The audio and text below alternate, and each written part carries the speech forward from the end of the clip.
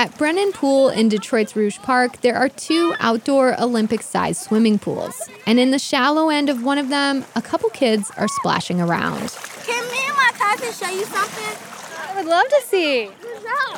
2 girls push off the wall and start swimming underwater. Brennan is one of 7 city-run pools in Detroit. But there was a time when the city boasted more than 50 swimming pools, including some that were on wheels.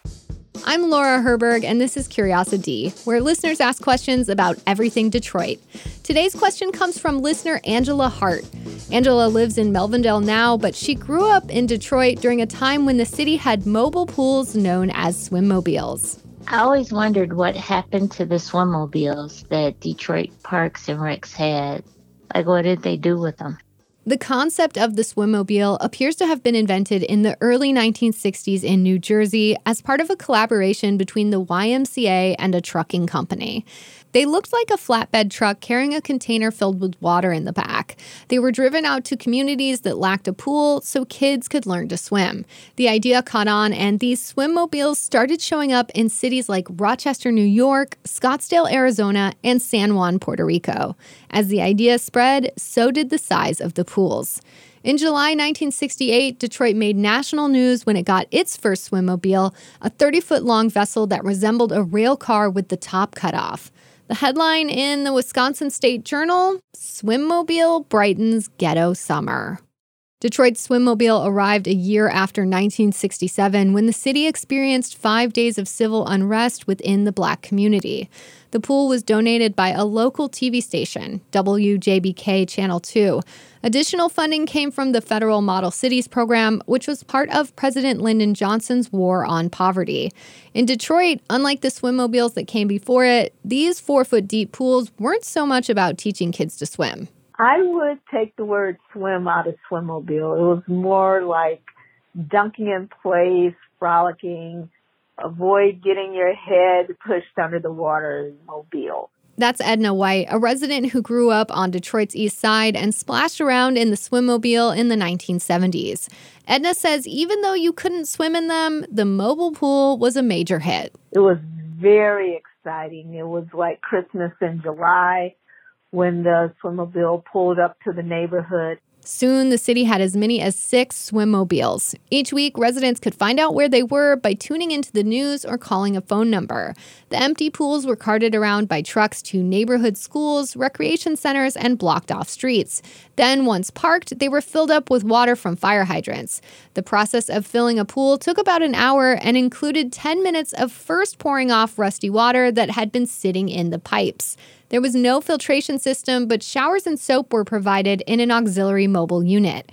Parks and Recreation staff, usually college students, watched over the children as they swam. Carmen Solis Crowley worked for the department in the summer of 1975 after her sophomore year of college. At the time, the city had more than 40 public pools in its parks, rec centers, and schools.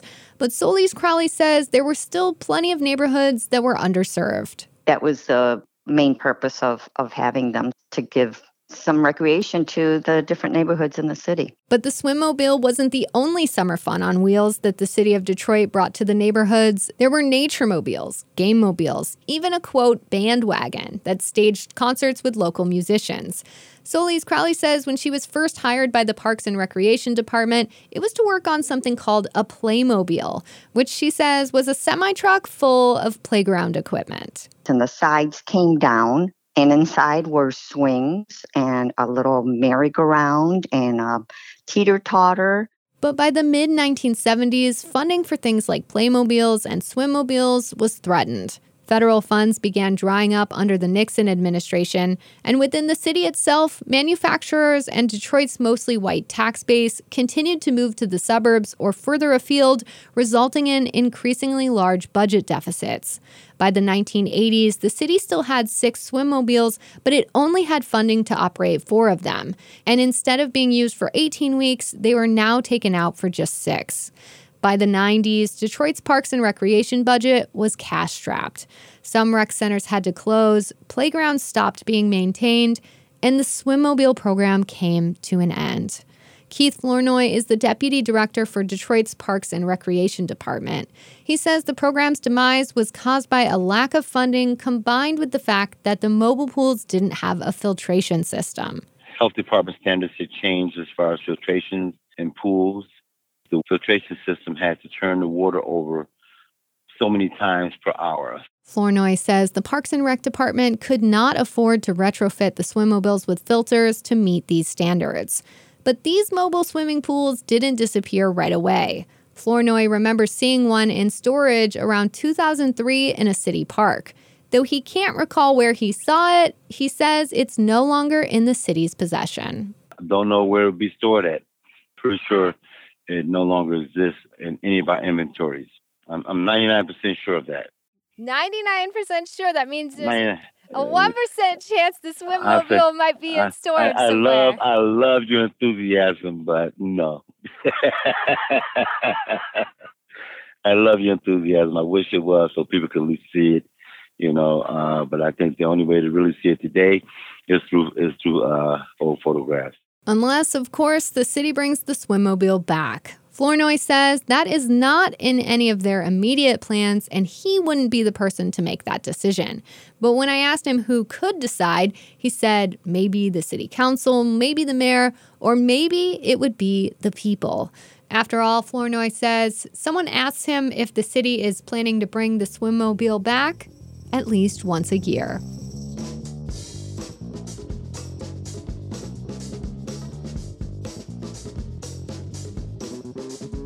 In just a second, we are going to take a quick break, but when we come back, we are going to hear from you. We put out a call on Twitter and Facebook asking you to share your memories of the swimmobile. If you didn't see those calls, then you need to follow us. We are at CuriosityWDET on Twitter. I'm Herberg Radio on Twitter, and you can also find Curiosity content by following WDET on Twitter, Facebook, and Instagram. I'll put them all in the show notes, so it'll be super easy for you to follow us. Okay, like I said, we will be right back. As newsrooms across the country close their doors, independent and unbiased journalism is more crucial than ever. We rely on you, just like you rely on us. This spring fundraiser, join us in protecting public media. Your support keeps us thriving. Invest in WDET's next chapter at WDET.org or tap donate in our mobile app. All right, we're back. And as I just mentioned before the break, while I was reporting this story, we put out calls on Twitter and Facebook asking you to share your memories of the swimmobile. One of the people we heard from is North Carolina resident Carmen Pepper. She grew up in Detroit and says she remembers in vivid detail the day the swimmobile finally came to her West Side neighborhood. So I'm climbing up the ladder because the boys got in first. All the boys, they got in, took off their shirts, jumped in, shorts and everything, and jumped in the pool. So I'm going up the ladder, and I'm going to get in the pool. But you stop at the top of the ladder, and I looked, and the water was like grayish, dirty water. And I looked at that water, and I just stepped back down the ladder, and I didn't get in. So that was my experience. I never did get to experience the swimmobile. We also heard from Grosse Pointe Woods resident John Dean. He grew up in Grandmont 1, one of the neighborhoods in the Grandmont-Rosedale community on Detroit's west side. Our local community organization would reserve a time with I think it was the Department of Public Works or maybe the Parks and Rec Department for Detroit, and they would wheel in this large semi-trailer. My recollection is that the inside was, I think, coated in cement, and it would be filled by them using the fire hydrant on the street. And then we would have the afternoon with our friends and be able to play basically in a semi-trailer filled with water. Kind of a unique, different sort of thing. I remember telling my wife about it, who didn't grow up in that neighborhood, and she's like, come on, you're telling me the truth? But it was the truth. And we got a call from Patricia Pilkington. She lives in Venice, Florida now, but Patricia grew up in Southwest Detroit. Here's what she remembers from the swimmobile. It was always super, super crowded. And the kids had to take turns and line up and go in, and you'd get like a half an hour at a time sometimes, depending on how many people showed up. The swimmobiles were actually something we all look forward to because very few of us had friends with a pool. And it was one of my better memories of Detroit. Thanks to all who weighed in. If you feel left out right now, don't worry, we still want to hear from you. First of all, we always want to hear the questions that you have about Detroit for future Curiosity stories. The best questions tap into something that you've always wondered about the city that you think other people might have wondered too. Some popular past stories looked into things like the Boston Cooler, the salt mines under Detroit, pheasants, and John R. But right now, with it being election season, we are not only looking for your general questions about Detroit, but we also want to hear your questions specifically about the upcoming election. What do you want to know about the things that are on the ballot? About how to vote or election rules? What about election security? Any question you have about the upcoming election that has a Detroit or Michigan tie is fair game. Find out how to ask your question by going to wdet.org/curious, and I will also put that link in the show notes. Thanks so much for listening to Curiosity. I'm Laura Herberg, and I edited, reported, and produced this episode. Thanks to listener Angela Hart for asking the question. Mastering for this episode was done by Sam Beaubien. Our music is by Will Sessions. Special thanks to David Lyons for production support. Jerome Vaughn is the WDET News Director and Interim Program Director. Our digital team is Dorothy Hernandez, Sophia Joswiak, and Dave Kim. And the WDET podcast intern is Ethan Myers.